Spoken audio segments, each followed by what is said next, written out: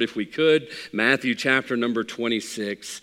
Matthew chapter number 26, and I want you to look down about verse 36. When you find it, let's go ahead and stand together in honor of the reading of God's Word and get into the message today. Matthew chapter number 26, and I want you to look down to verse number 36.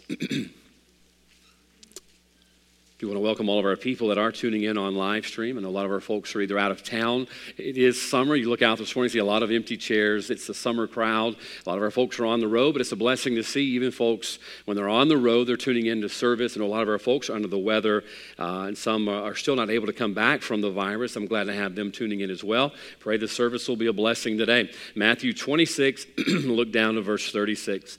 The Bible says, "Then cometh Jesus with them unto a place called Gethsemane, and saith unto the disciples, Sit ye here while I go and pray yonder. And he took with him Peter and the two sons of Zebedee, and began to be sorrowful and very heavy. Then saith he unto them, My soul is exceeding sorrowful, even unto death. Tarry ye here and watch with me. And he went a little farther, fell on his face, and prayed, saying, O my Father, if it be possible, let this cup pass from me. Nevertheless, not as I will, but as thou wilt. And he cometh unto the disciples, and findeth them asleep, and saith unto Peter, What, could ye not watch with me 1 hour? Watch and pray that ye enter not in temptation. The spirit indeed is willing, but the flesh is weak. Let's pray together. Father, thank you for your word this morning, and thank you for the privilege to come back to your house. Thank you, Father, for a dry place that we can come and worship you in comfort, Lord, while the rain is going outside. And Lord, that's a privilege not everybody in this world, Lord, is able to enjoy. So thank you for that. Thank you for those that are with us today. Lord, thank you for our people that have come out to worship, those that are tuning in, and even visitors that you've sent our way today. Now, Father, as we prepare to preach the message you've sent, I pray that, Father, all of our hearts right now, Lord, would be in unison together, desiring, Lord, to seek and to do your will in the service today. If there's one lost, I pray you'd make that known to them. Make it ever so clear, regardless of how clear I make the message. I pray, Holy Spirit, Lord, you would tug at the hearts of those that are lost to see their need to be saved and have a home in heaven. For the saved, Father, draw us closer to you. Help us, Father, to seek to do your will in a better way when we leave here today, Lord, by being obedient to what you send, for it's in Jesus' name. Amen. You may be seated. I've never stopped to count how many times I pray as I'm preparing to preach a message. But I do know that each time that I pray basically for two things about every service, every message that the Lord gives us to preach. I pray, number one, that God would move. Every service we come to, we can have good singing, and we can pass the plate again, and we can go through all of the mechanical rituals that oftentimes we do in a service, and they all have their place. But if God doesn't move in the midst of our service, that's all that it is. It's a mechanical ritual. It's like the song that we sing, Brethren, we have met to worship. It says, all is vain unless the Spirit of the Holy One comes down. That means if God doesn't move in our services, then nothing's going to happen, because the only thing that can bring about change in the hearts and lives of people is the moving of the Holy Spirit of God and God working in our lives. If you're different here today, if you're saved by the grace of God, and if you're a Christian walking with God closer today than you were yesterday, it's because God in his mercy and grace was willing to move in our life. And for that, we ought to be thankful. The second thing that I pray for is that we would move. I pray that God will move, and I pray that so will we, that when God moves amongst the hearts and lives of all those that are here, whether lost to be saved or saved to be more sanctified, walking closer with the Lord, I pray that we will move accordingly. Now, one thing I know when I pray, I know that God's going to do his part. I can always depend upon God to move amongst our service and to use his word. The Bible says his word in Hebrews is quick and living and powerful. That means when we preach the inspired, inerrant word of God, that the word of God's going to do its job, the Holy Spirit of God's going to do his job, and then all that's left in the service today is for us to decide that we're going to do our job and be obedient to the will and the word of God, whatever that may be. The Bible tells us in John 12:32, and if I be lifted up from the earth, will draw all men unto me. What does that mean? That means God's going to draw each and every one of us, number one, to salvation, and then number two, to service. I hate to tell you this morning, America's not in the trouble we're in because God hasn't tried to help.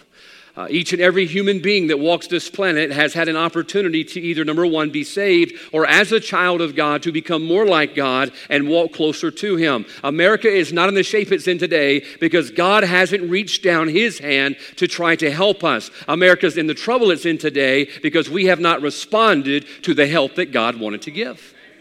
All over our country this morning, homes are in trouble. Homes are in disarray. And let me tell you, our homes are not in disarray this morning because God hasn't tried to intervene. I assure you, listen, it breaks the heart of God every home that gets busted up. It breaks the heart of God every home that is simply not what it could be if it were simply pursuing and living by the will of God. It breaks the heart of God. Now, I assure you this morning, every home that's in disarray is not in disarray because God hasn't tried to intervene. They are in the shape that they're in because we have not responded when God's tried to intervene. There's not a heart here this morning or a life that's not filled with confusion, that God hasn't offered His peace. Let me tell you what I love about God. I love the fact that God is no respecter of persons. God offers salvation to every man, to whosoever. We had a Bible club this week over in one of the neighborhoods not too terribly far down the road from our church, and I got to share the gospel with some folks who come out to our Bible club that was there, and I got to share the good news of the gospel that the Bible says whosoever. Whosoever. He died for whosoever to be saved, and for whosoever shall call upon the name of the Lord shall be saved. I'm thankful God is no respecter of persons. That's in salvation and then even after salvation.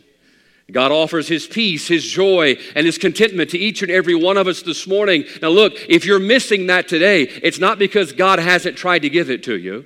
You're missing it because you didn't respond when He tried to give it to you. And simply put, the holdup is us. You know, we're waiting on God to do something in America this morning. And I hate to tell you, the holdup's us. The promises of God are still good. It's like a check that can be taken to the bank in cash. God is waiting for us to cash them. We cash them through being obedient to what He says we need to do in order to have what He says He's willing to give us that we might have. But if you look at verse 41, we see the problem. I'm not preaching on this. It'll take a little while to introduce the message today, but stick with me. The points are short. Verse 41, there's the problem. The Bible says the spirit indeed is willing, but the flesh is weak. Too often, God is willing, but we're not. I know, number one, God's willing to save anyone here this morning that's lost. Why? Because He tells us in His Word, He's not willing that any should perish, but that all should come to repentance. I don't know how you get around that. I don't know how you get around the fact some folks say, well, only this group can be saved, and God only chose this group to be saved. He's not willing that any should perish, but that all should come to repentance. That sounds like everybody to me, but maybe you're smarter than me and can explain it differently. But oftentimes the reason we do not get saved is because we are not willing to accept what He offers to us. I'll give you an example, a weird example, but this really happened to me the other day. We fed the seniors at our house that are graduated just a few weeks ago, 2 or 3 weeks ago at our house for breakfast ahead of the baccalaureate service. And I forget what we ran out of. We ran out of something, and I had to run to Walmart before they got there. And I go to Walmart, turn in there by Wendy's, going around that sharp curve. Everybody knows where it is, that sharp curve right there as you come around the corner at Walmart. And I saw something in the road that caught my eye. It was early in the morning, so nobody was really coming up behind me, so I stopped to see what that was in the road because it just stood out as something you don't really see in the road, and I actually stopped to take a picture of it. Let me show you what I saw in the road.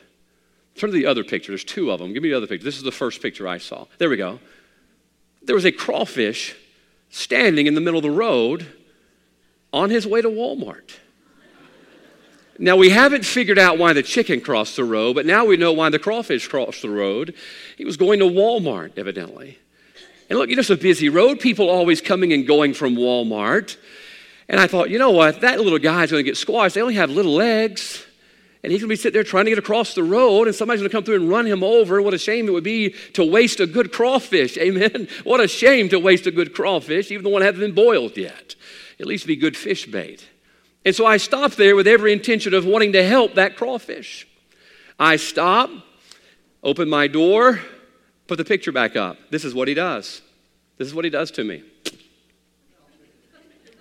I don't know if he's throwing a gang sign or what, but it looked a little bit like he was mad. Now, I'm wanting to help this crawfish get across the road. I'm like, man, you're going to die. There's cars going to squish you and everything. They won't even feel you when they went over you. And he just puts his claws up. Man, he's defiant. He doesn't want my help. And I hate to tell you this. I didn't help him. I said, fine. Go your own way. Went on into Walmart, got the orange juice or whatever it was that we were getting for the baccalaureate breakfast. Came back out, and I didn't get a picture the second time, but I want to assure you this. He looked a lot different the second time I went through there than he did the first time. Can I tell you why? I was willing, but he was not. I was willing to help, but he was not. I stopped to help. What did he do? Put him up, man. Get away from me. I don't want what you got. And I'll tell you this, he paid because he was willing to push me away when I was willing to reach out to him. Now, why am I saying that this morning? Sadly, this is the case for so many of us today, lost and saved. God comes to us in a church service. He wants to help. He wants to give you what you're missing, what you're looking for. You know what we do to God? We put up our claws. We resist God and we push God away, and we miss finding what we're looking for. We miss what he wanted to give us, and we're the only ones holding up the hope that we desperately need in our lives. You say, well, Brother Jeremiah, it's hard. Listen, it's hard to accept that help because it brings about change in our life. But at some point, can I tell you what you've got to do? At some point, you've got to receive the help that God wants to give you. If you're going to be saved, at some point, you've got to receive the free gift of salvation that Jesus Christ secured for you on the cross of Calvary. If you want to be saved, at some point, listen, you've got to receive the will of God. He's not going to invade your will with his will. You've got to receive it. Seems like the past 4 services the Lord's having us preach on the will of God. At some point, you've got to go through whatever you've got to go through to attain the will of God. You've got to be willing to do that if you're going to have the will of God in your life. Now, that may mean this morning you're lost and need to be saved. Listen, you're going to have to turn to Christ. You've got to do your part. I wanted to help that little crawfish, but he didn't want to do his part, and it cost him dearly. If you want to be saved this morning, listen, he's going to draw you. He promised that, but you've got to do your part and receiving the will of God. You've got to do your part and come to him. You say, well, I'm already saved, but can I tell you, even after you're saved, God has a will for your life, and he draws you to his will. He desires you to be a part of his plan and his will for your life. And by the way, there's nothing better than the will of God for your life. I will promise you that. This year's 26 years that I surrendered my life to Christ. This month, almost 26 years exactly. It was June 1995. And I haven't regretted it at all. Have I had bad days? Absolutely. Have I gotten out of the will of God? Absolutely. But there's nothing like receiving and doing the will of God for your life. But watch this. You're not going to find or fulfill the will of God in your life if you don't choose to.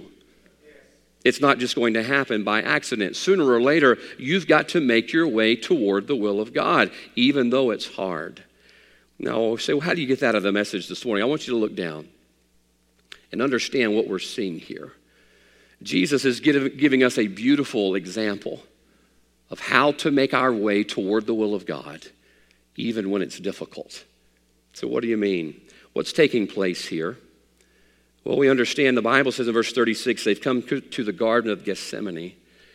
The Garden of Gethsemane really is the home stretch of where Jesus is about to begin bearing the weight of our sin and carrying it all the way to the cross. It's interesting when you look up that word Gethsemane, the Aramaic word is Gat Semane. It's a fitting name because it means the garden where the olives are pressed. The oil is pressed out of those olives.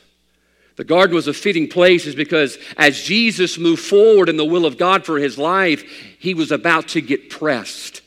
He was about to get pressed by the weight of his Father's will and the weight of my and your sin. He was about to get pressed beyond measure. And if you look how bad the pressing was, the Bible says in verse 37, he began to be sorrowful. Watch verse 38. Jesus says, my soul is exceeding sorrowful, even unto death. Here he is getting pressed. The will of God and fulfilling his Father's will is pressing him unto death. You look up that word, it's where we get our word peril from, or perilous. He's getting pressed as he goes about to fulfill his Father's will. But watch this. You keep reading. Regardless of how difficult it is in verse 38, watch what he does in verse 39. There's 5 words that are going to challenge us today to take the next step in the will of God for our life. Now, let me tell you this. I don't know what the next step of the will of God is for your life.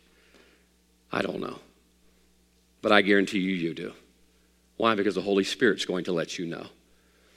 These 5 words are going to challenge you this morning to take the next step in the will of God in your life, whatever it is. Notice what it says in verse 39.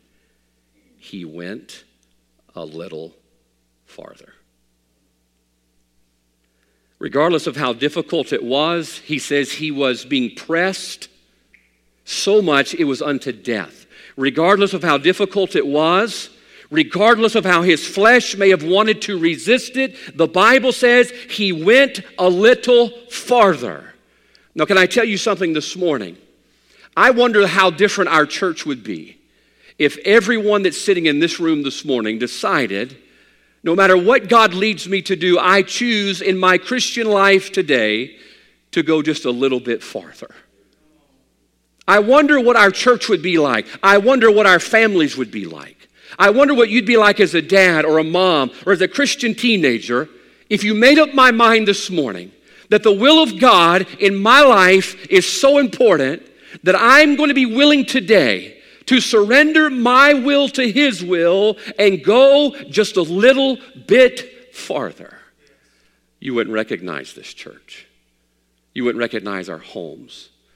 The blessings of God, the power of God, the usefulness of God would all be there. But it all begins with us deciding, I'm going to do what Jesus did. And verse number 39, I'm going to go just a little bit farther. Now, folks, look, this is not a complicated message. That's why we took a long time to introduce it this morning. Oftentimes, I think we overthink obedience. Don't overthink this. God just wants all of us today to go a little bit farther.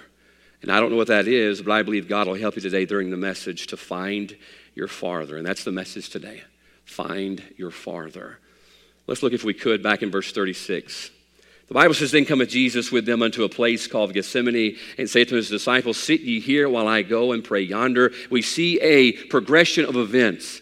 We see him leaving 8 behind because Judas is selling him out. He leaves 8 behind. He takes the 3 with him. And he gets to the place where now he's alone and he's exceeding sorrowful. And yet even in the midst of that, he went just a little bit farther. Now, why was he seeking, or what was he seeking this morning? What was Jesus doing? Why was he making this trip through the garden? Why was he doing what he was doing? He was seeking the will of God. You say, well, how do you know that? Look at the end of verse 39.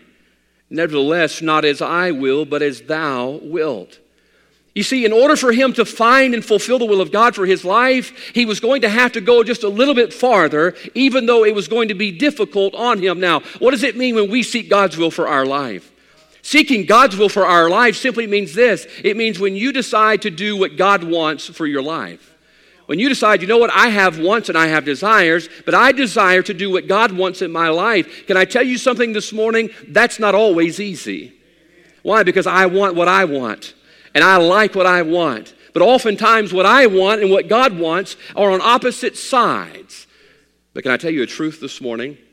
Whether you realize it or not, every one of us wants God's will. Stick with me.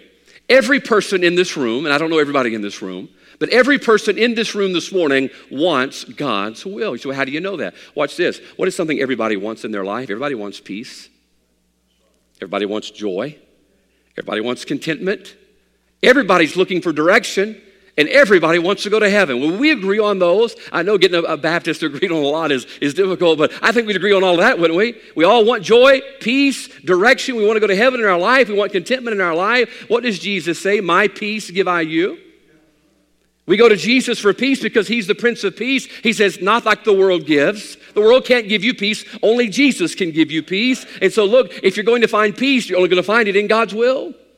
What does Proverbs 3, 5, and 6 say? Trust in the Lord with all thine heart. Lean not unto thine own understanding. In all thy ways acknowledge him, and he shall direct thy paths. Where are you going to find direction? Only from God. So truthfully, whether you realize it or not this morning, each and every one of us want the will of God for our life. But I want you to notice this. When you resist, you miss out on the will of God. When God draws you and tugs you and leads you through his Spirit and you resist, you miss out on the will of God. Number one this morning, The reason we need to find what's farther is because farther is where God's will is waiting. Farther is where God's will is waiting. Now, hear me out this morning. It's not enough to simply want God's will. There's a lot of things I want in my life that I will never have. You know why? Because I'm not willing to do what is needed in order to obtain what I want. You can want God's will, all that you want, and that's good that you desire that. I believe it begins there. But sooner or later, you've got to be willing to go farther in order to get it. Sadly today, I think probably 70% of Christians are missing out on the wonderful will of God. Why? Because they simply were not willing to go farther. The will of God and all that God has planned for you is waiting on the other side of you deciding, I'm going to go just a little bit farther in my Christian walk. Let me give an example, the Apostle Paul. Would you say this morning the Apostle Paul lived a life that is admirable? I would. I mean, as a Christian, if I were going to set sights to be like somebody, if they had posters of Christians to put on the wall, like we do posters of athletes, I would put the Apostle Paul. Oh, you know, in basketball, I want to be like Mike. But as a Christian, I want to be like Paul. I want to be like Paul. My goodness, what an admirable life, a fruitful life. I would desire to have that. How did he get that? 1 Corinthians 15. Listen closely, verse 10. Paul says, but by the grace of God, I am what I am. Paul says, I'm who I am because of the grace of God. The Bible says that his grace, which was bestowed upon me, was not in vain. Now listen closely. But I labored more abundantly than they all. Yet not I, but the grace of God, which was with me. The Apostle Paul was somewhat of a late bloomer. The Apostle Paul had spent a lot of his life on the wrong track, going away from God, and he had a lot of catching up to do. I believe one of the things that motivated Paul was for so long he had condemned and persecuted the church. He said, I've got a lot of catching up to do. So what did he do to obtain the testimony that he had? The Bible says, but I labored more abundantly than they all. What does that mean? That means the Apostle Paul says, the reason I have the testimony in 2 Timothy chapter 4 that says, I fought a good fight, I have finished my course. You know what that is? That's the will of God. I have finished my course, I've kept the faith. Do you know how he got that? God just dropped it in his lap. He was sitting in his lazy boy one day and God says, you want a good testimony, boy? And just drops it right there on him. No, what did he say? I labored more abundantly than they all. The Apostle Paul says, I found and fulfilled the will of God by grace and through some grit. Remember that this morning. Finding and fulfilling the will of God for your life is not easy. Jesus says, I'm perilous. He says, I'm being pressed out of measure. He said, I'm exceeding sorrowful. But what did he do? Verse 39, and he went a little farther. Why did he go a little farther? Because farther is where the will of God is waiting. I wonder this morning what is waiting for you in your Christian life just a little bit farther. I wonder this morning what God has planned for you and what God could do through you in your life, in your home, if you just went a little bit farther. Listen, I know we live in the South. I mean, and it's comfortable here in the South. Complacency reigns here in the South. We are who we are. Do not try to change us. And some things, that's okay. Never let them take sugar out of our tea. We draw the line somewhere. And we never let them put the sugar back in our cornbread. Now, come on, we can't be doing that either. Sugar goes in tea, not in cornbread. You know, I just feel like that's creeping down from other parts of the nation, all right? We're in the South, we're complacent, and we're comfortable. We don't want to be changed, but understand this. On the other side of a little farther, you're going to find the will of God for your life, but you're going to have to be willing to grunt through it just a little bit. Jesus was willing to do that for us. Why aren't we willing to do that for him? Matthew chapter 5, you got to hurry. I told you they were short. I don't want to be a liar. Matthew chapter 5, Jesus is outlining his will to his new disciples. They're newly minted disciples, and he's giving them his will for their life. Verse 41, listen what he tells them. And whosoever shall compel thee to go a mile, go with him twain. You know, the old law said if a Roman soldier compelled you to go 1 mile, carry his luggage for 1 mile, then you had to do it. That was the law. He says, but you represent me. And my will for you is that after you finish that first mile, go a second one. You're like, is that where the second mile come from? Yeah, grandma didn't invent that. God invented that. Watch what he's saying. Are you with me? You see where we're going? He says, my will you got to go farther. It's farther. For some odd reason, we think that because we're not under the law, we're under grace, we get to sin. We're not under the law, we're under grace. No, grace's standard is higher than the law. The law says go one lap. Look, grace says go two. As a Christian, we have a higher standard. I know we don't like to talk about it, but we do. Now, folks, understand, as a child of God, if you're going to find and fulfill God's will for your life, you've got to be willing to go a little bit farther. Why? Because that's the will of God. You look down at Matthew 5, verse 47, the Bible says this, and if you salute your brethren only, what do ye more than others? He says, do not even the publicans so. He said, if you wave at people that wave at you, don't you love it when you have somebody who's not from around here who rides with you in a car and you're going down the road and you just wave at cars and they say, you know them? No. Well, who is it? I just wave at them. That's what we do. We're born in the hospitality state. That means we wave at people we don't even know, all right? I love it. I had somebody the other day who's not from here tell us they just love the hospitality. Look, it's easy to wave at people that wave at you, right? But Jesus says here, watch this, if you salute your brethren only, what do ye more than others? He says, look, if you love those people which love you, you're not doing anything more that the lost people don't do. He says, my standard for you is that you love them that don't love you, and you salute them that can't salute you back. What is he telling them? He says, the will of God is on the other side of a little farther. If you're going to fulfill the will of God, it's a little bit farther than where you want to be. Now, I have found in my life, I sat this morning in my office writing down the high points and highlights of my life. It didn't take very long, but I had a few in there. Junior high basketball championship, 1994. The trophy's still in the case at Seminary High School. I want to take my daughter there to visit on our heritage tour one day. But I have found, Brother Jim, thinking about my life, we view a life from 30,000 feet and we see, he did all of this in his life. But, my life is made up of a collection of a little farthers. Let me explain that to you. Got saved as a kid. Holy Spirit tugged on my heart's door, told me that I was lost. I decided, okay, I'm going to take those steps. I trusted Christ as my Savior, and I got saved. A few years later, the Holy Spirit tugged at my heart and says, I want you to preach. I'm like, I'm not sure about that. Believe it or not, I was kind of introverted. I was kind of a quiet guy. I didn't like talking a whole lot. And I know you don't believe that. That just shows you what God can do. Amen? They couldn't get me talking, and now they can't shut me up. I told my dad one time, you ask him. He asked me to lead, or he didn't ask me. He told me to lead the singing at his church, and I basically told him I'd rather jump off a cliff than lead the singing at a church. Holy Spirit tugged at my heart, said he wanted me to preach, and I don't know about that. Man, that's scary. It's getting up in front of people and preaching, especially when some people don't smile like some of you don't do. I said, all right, I'm going to trust you just a little bit further. Years later, he said, I want you to become a pastor. I'm like, oh, no. I see what my dad went through as a pastor. Man, it's tough. I want to be an evangelist. Evangelists get to travel around, stir up the hornet's nest, start a fire, and leave. What an awesome job. You don't have to deal with any troubles or anything. You just start the fire and run. The pastor's there to clean it up. But no, he called me to pastor. Oh, Lord, look, I surrendered to preach, but I don't know if I want to go that far to be a pastor. But I said, okay, I'm going to trust you just a little bit farther. And the Lord called us to plant a church, and I trusted him there. And then the Lord called us here, we trusted him there. And I look back at my life, look, God didn't unroll the picture when I was 15 years old. God has just led me a little farther at a time. And I look back at my life this morning, look, I'm not perfect. But oh, my soul, I've had a good life a little farther at a time. A little farther at a time.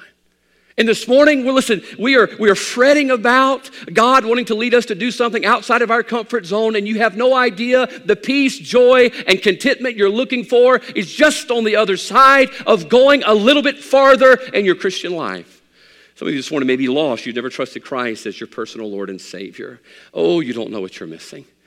Oh, you don't know what you're missing, especially in the world we're living in today.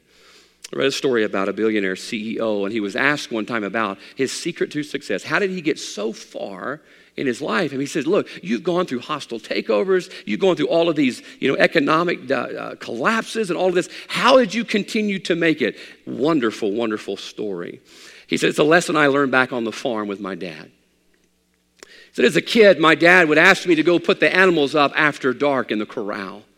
And the corral was a long way away from the house, and it was frightening to walk through there at night. We've all been there. Listen, some of his children, maybe even as adults, you don't want to go out there in the woods. It's kind of scary. He said, so my dad gave me this lantern.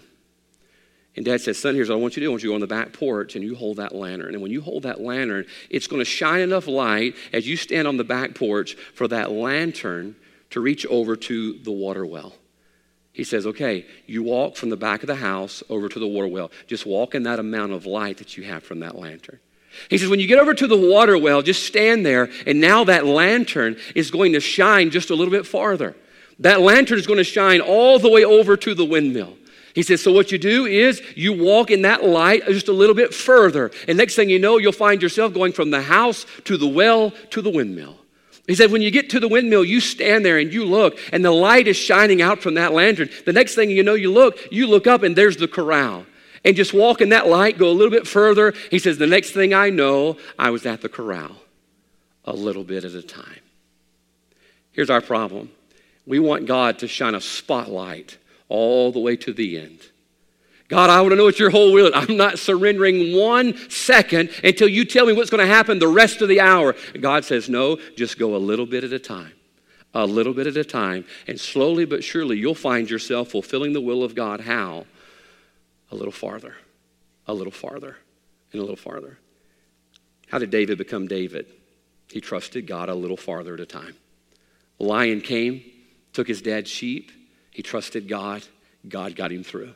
A bear came, got one of his dad's sheep. What did he do? Trusted God a little bit farther. And lo and behold, he looks up and there's a giant. He says, well, I trusted God a little farther. Might as well trust God a little bit farther more. And God got him through. How did David become David? A little farther at a time. How did Joseph become Joseph? How did he become second command in Egypt? A little farther at a time. Oh, Joseph's brothers roughed him up, throwing him in this hole. He's sitting there looking up out of this hole thinking, well, that wasn't very nice. I know none of us would ever throw their siblings in a hole, but they did. You know what he did in that hole? He trusted God. See, how do you know that? Because at the end of his story, he says, you meant it for evil, but God meant it for good. He knew God was working even down there in the hole. He said, God, I'm just going to trust you here. They pulled him out of the hole. They sold him as a slave, and he's on his way to Egypt. I'm just going to trust God a little farther. He got thrown into prison. I'm just going to trust God a little farther. And lo and behold, look where he makes it. A little bit farther at a time. I'm going to hurry. Number one, the reason you ought to be willing to go a little farther today is because farther is where God's will is waiting. And I wonder this morning, how many of you this morning are missing out on something wonderful simply because you won't go just a little bit farther? Number two, here's what's interesting. When you read chapter number 26, you see some amazing things that are taking place. You see Christ in Bethany getting anointed and honored. You see him enjoying sweet fellowship as he institutes the Lord's Supper.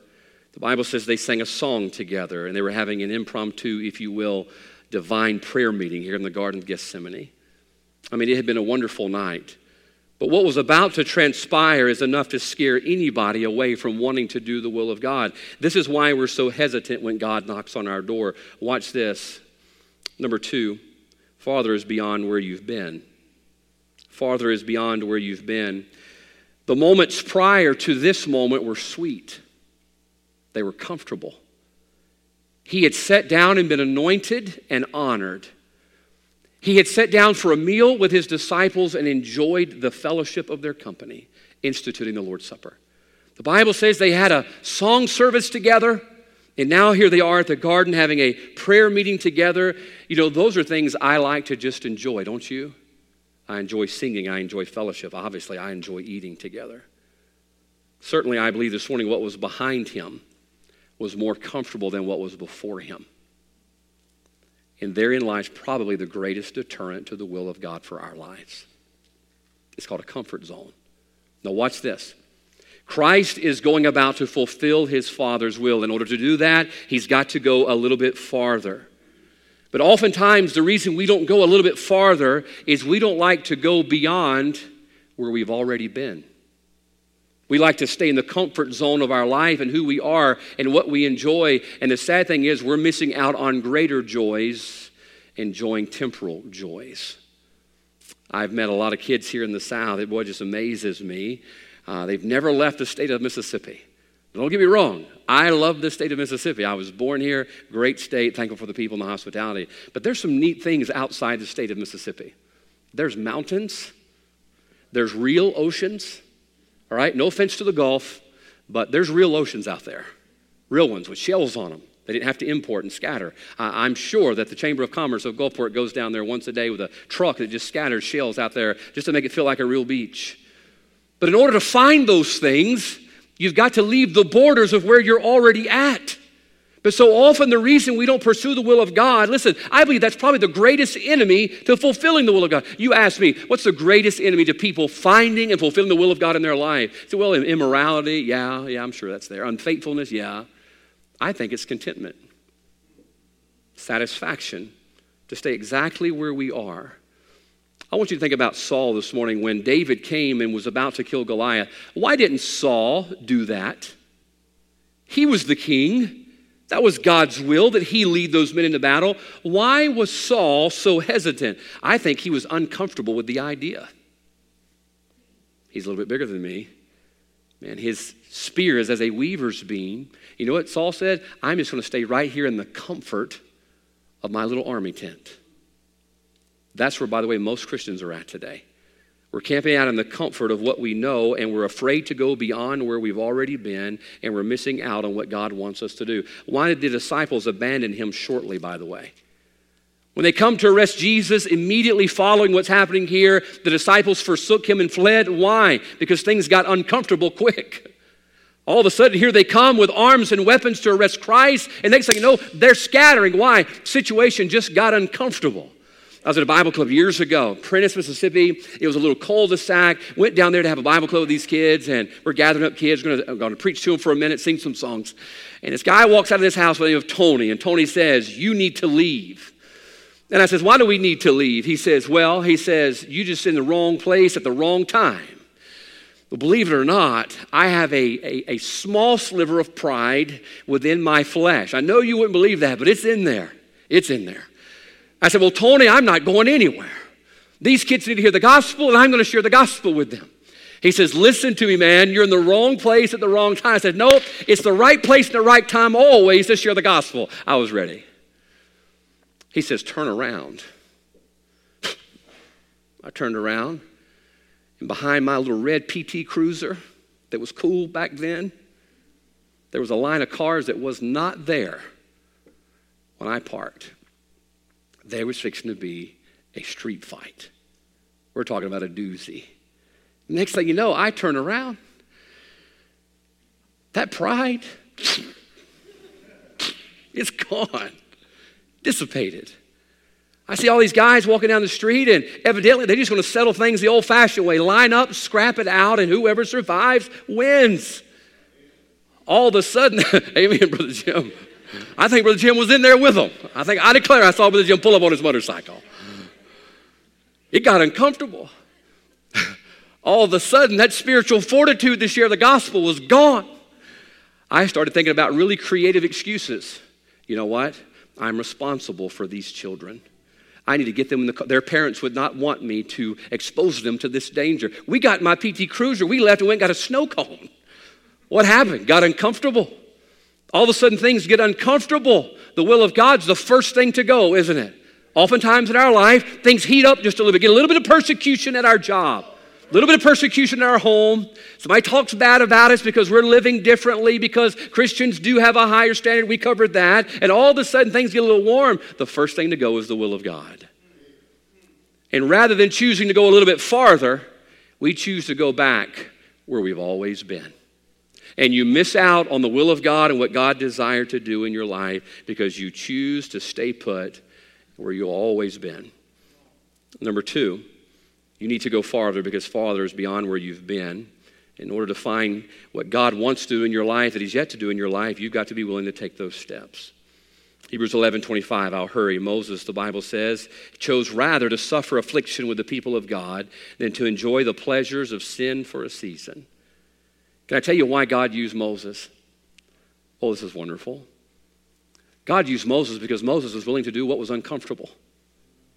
So how do you know that? Well, the Bible says he's choosing rather to suffer affliction.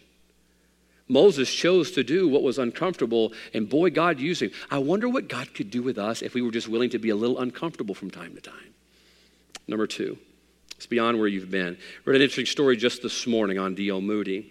D.L. Moody, great preacher in Chicago, just God used that man to shake this country with the gospel of Christ.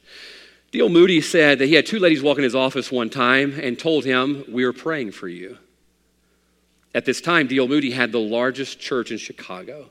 People saved every Sunday, additions to the church every Sunday. God was working in a mighty way. And these two women had the audacity to walk in his office and say, "We're praying for you." True story on his account. He says, "I asked them, whatever for?" They says, "Well, you need the power of God on your life." He goes, "You don't think I have the power of God on my life?" They says, "We're still going to pray that God would give you more power." He says, when those two ladies walked out of the room, his heart was smitten because God was blessing, the church was growing, and he had grown comfortable. I mean, it's comfortable seeing people saved. Man, we had 2 saved today. Hey, what if God wanted to see 3 saved next week? It may require somebody leaving their comfort zone and going a little bit farther beyond where they've ever been. What could God do with us this morning if we just went a little bit farther? I'm going to let God take me beyond where I've ever been. I'll give you this before we close. Matthew chapter 17. There was a dad, and he was desperate. This dad had a son. The Bible uses the word lunatic. He was a lunatic. He was always falling in the fire, foaming at the mouth, this young man. I mean, what a tough thing to have to watch as a dad. And he took that young man to the disciples. And he says, "Can you heal my son?" The disciples had healed a lot of people. God had used them and through his power to heal. And yet they could not heal this man. He brings him to Jesus and he says, "I brought him to your disciples and they could not help him." Later on, Jesus and the disciples have a talk about it and they ask him, "Why couldn't we heal that man?" Here's what Jesus said. He said, "This kind, this ailment, this infirmity, this trial that this young man is going through," he says, "cometh out not but by prayer and fasting." Here's what he's saying. Look, he said, "I know you healed that one with that power and you healed this one with that power and all of that, but this kind's going to be a little bit tougher. You're going to have to do a little bit more. You're going to have a time of prayer and a time of fasting." What was he telling? If you want to be used of me more, to reach more, you've got to be willing to go farther. The sad thing is, watch this, we will never go a lot farther because we will never go a little farther. Are you with me? God wants to take us a lot farther. Look, God has blessed Central Baptist Church for over 70 years. And we've seen God work. People saved, people riding the buses. It's hard to run across somebody up and down the streets of Hattiesburg that hasn't ridden a bus to Central. What a blessing that is. Do you know it's easy for us to get content? We've got a great church. Our building's paid for. We've got great people. Now we're passing the plates again. I mean, things are going great. Be careful with getting comfortable. Because you'll find that your life is limited by your contentment. That's exactly what the disciples had. He said, "You're going to have to do a little bit more for these." So number 2, the reason you ought to go a little farther today is because farther is beyond where you've been. And then finally, and this is the close, perhaps the greatest hindrance for Christ. Notice the Bible says, verse 38, "My soul is exceeding sorrowful, even unto death. Tarry ye here and watch with me." The Bible says he went a little farther. Probably the reason most of us will refuse today to go a little farther toward the will of God in our life is because we're scared of where it may lead. Do you know why it was exceeding sorrowful for Christ? Because of the burden he was bearing, knowing where this was going to carry him. You see, every step that he took farther was one step closer to the cross. What was the cross? The cross is where he would lay down his life for the sins of all mankind. Now hear me out. The truth of the matter is the reason we resist going farther in the will of God is because we know too it's going to cost our life. Number 3, the reason you should go a little farther today is closer to the cross. Farther is closer to the cross. I don't agree with the devil often. I try not to. I love disagreeing with him. I love defying him. I love making him mad. He loves making me mad too. It's a mutual relationship we have. Satan, through the lust of our flesh and the feelings of our flesh, convinces us of this. He's probably already told you this morning. If you go a little farther, it's going to cost you more of your life. And like Christ, right now you're exceeding sorrowful. Why? Because you know where this is leading. And can I tell you something? When the devil tells you that, he's right. He's right. You know, Jesus would say, they that save their life will lose it. And those that lose their life will find it. This morning, you ought to go a little bit farther. Why? Because, as John says, he must increase and I must decrease. A little farther means less of me and more of him. And one day you get to Galatians 2:20. Paul says, I am crucified with Christ. You just keep giving a little farther, a little more, a little more, a little more. And one day you're like Paul. You've made it all the way to the cross. I'm crucified with Christ. Nevertheless, I live, yet not I, but Christ liveth in me. And the life which I now live, the Bible says, live in the flesh. I live by the faith of the Son of God who loved me and gave himself for me. Can I tell you this morning, the reason you ought to go a little farther today is because it gets you closer and closer to the cross.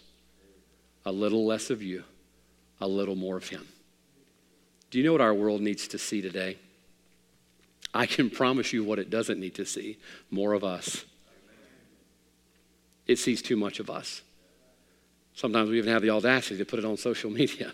All right? Do your pastor a favor.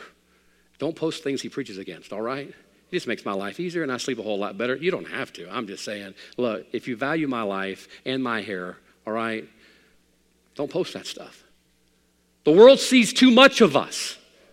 No wonder they don't want what we have because they see our life and they see us living for ourselves and they don't want what we have. But oh, look, if we just went a little farther today, as Paul said, to die daily, a little bit more of me is going to die today. I'm going to make my way toward the cross just as Jesus did. And when I lose my life, that's when I find it. A lot of you think that when I take a step closer toward Christ, oh, I'm losing my life, never to get it back. Oh, no. What an investment. You invest what you can't keep to gain what you can't lose. Isn't that what the missionary Jim Elliot said? He is no fool to give what he cannot keep to gain what he cannot lose. And the more we die, the more we live. That's why you ought to be willing to go just a little bit farther this morning. I wonder, I really do. I wonder what is waiting for you today. Just a little bit farther. A little bit farther. I know one thing, it's the will of God. God has a wonderful will for your life. Number one, if you're lost, he wants to save you today. He's not willing that any should perish, but all should come to repentance. He wants to save you today. Are you willing to go a little farther toward him? Maybe this morning you're saved, and yet you're scared to death of the will of God. Oh, if you just go a little bit farther, you'd find something that God has prepared for you where your life becomes a witness for him, and there's something waiting for you in glory. But most importantly, the further you go toward the cross, the more like Christ we could become. And this morning, this world desperately needs to see the Christ that we've professed with our mouth. They need to see it possessed with our life. But you're not going to do it if you're not willing to go a little farther this morning. Our heads are bowed, our eyes are closed. Let's stop there and let's stand. Heads are bowed, eyes are closed.